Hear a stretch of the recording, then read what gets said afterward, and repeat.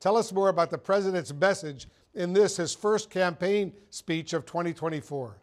Yeah, Wolf, President Biden returned once again to the critical battleground state of Pennsylvania to launch the 2024 election year. The campaign chose a venue near the Revolutionary War site of Valley Forge, where the president invoked George Washington and his words, a sacred cause, to describe what he is fighting for as he now seeks a second term.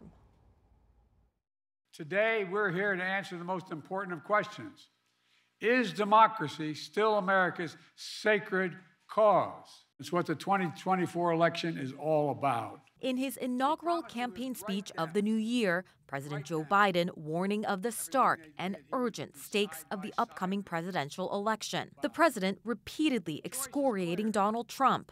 Donald Trump's campaign is about him, not America, not you. As the Biden campaign gears up for another potential matchup against the former president come November. We all know who Donald Trump is.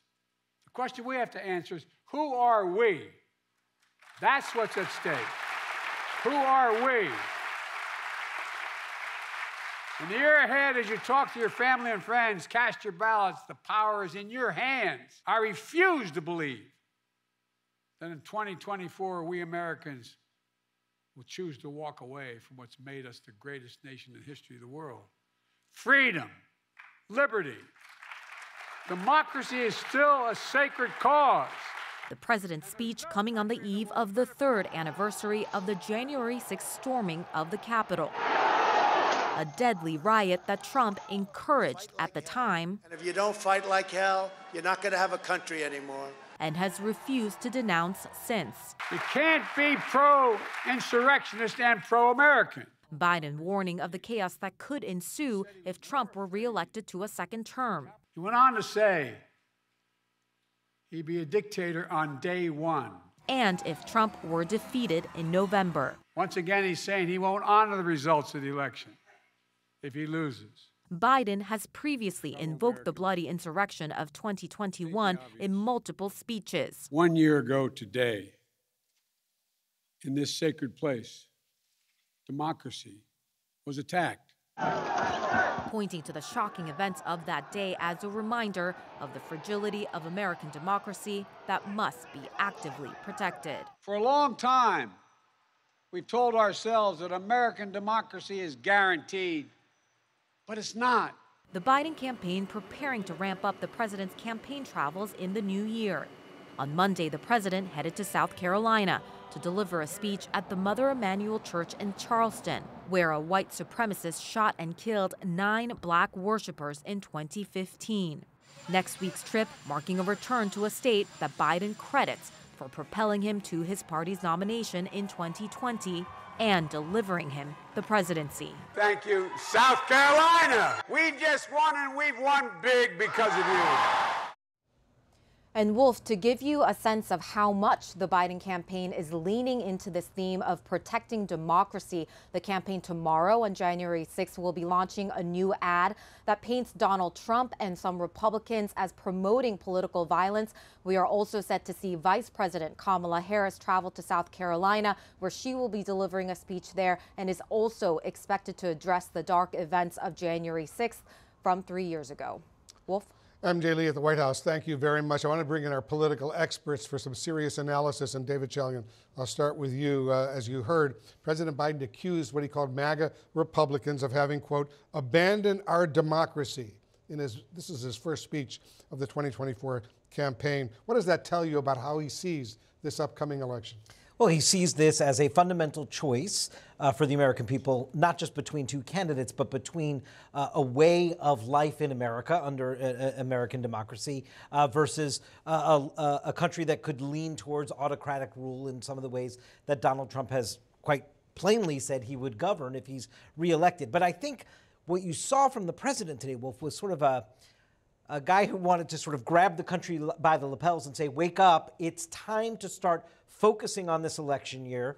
A lot of their targeted voters have not dialed into this election yet, and he is kicking off the campaign by saying, you got to wake up, you got to focus, because this is very serious. He wanted to set the stakes as he sees them heading into the year.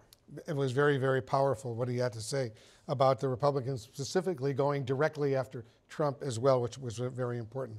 Kate, do you worry that voters have already heard this message, though, in the past from President Biden, and that they might not necessarily be all that receptive to it this time?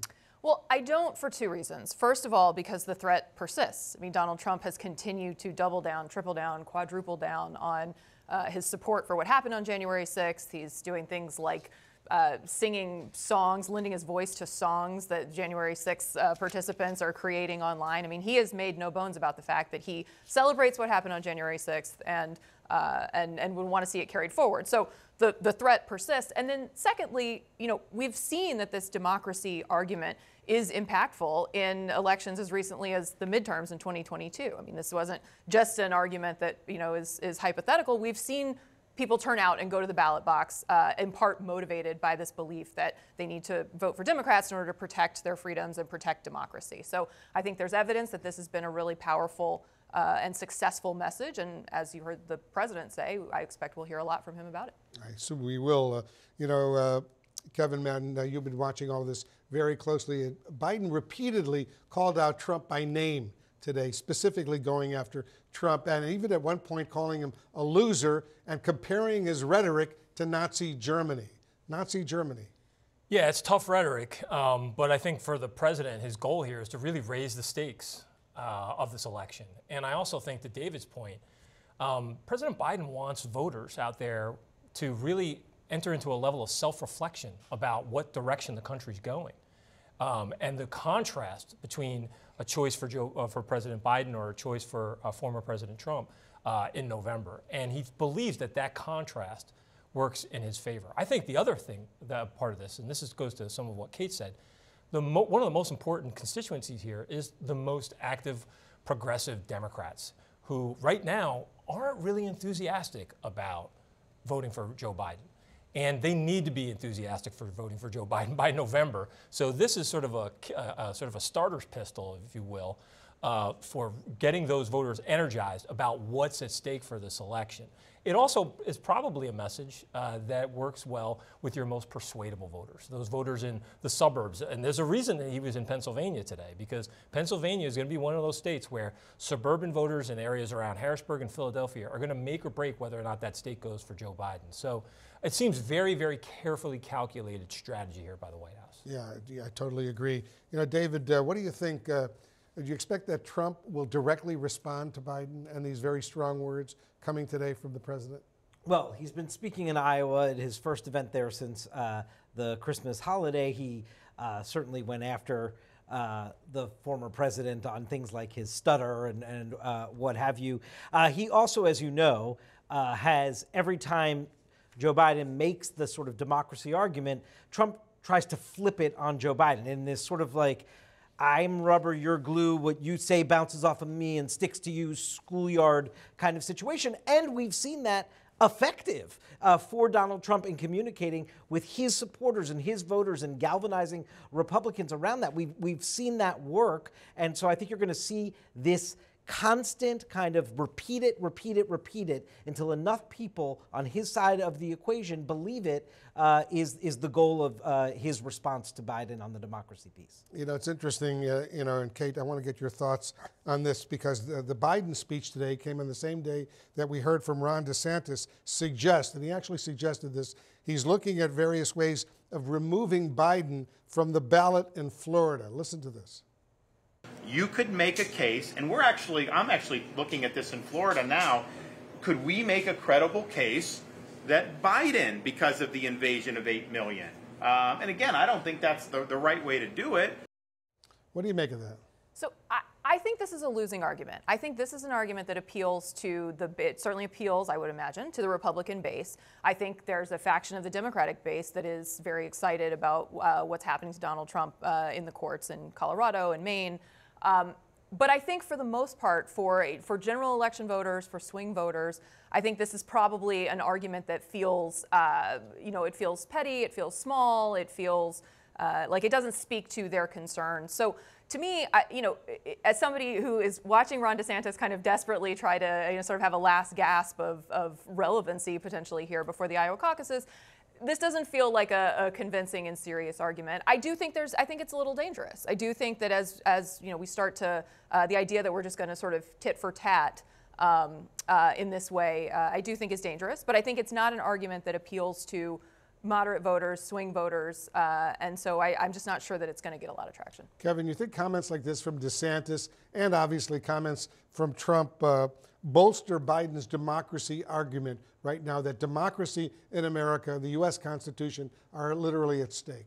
I don't know if I would interpret it that broadly. I do think this is a reflection of our politics now, where it's like the left hits the right, and then the right decides to hit back even harder.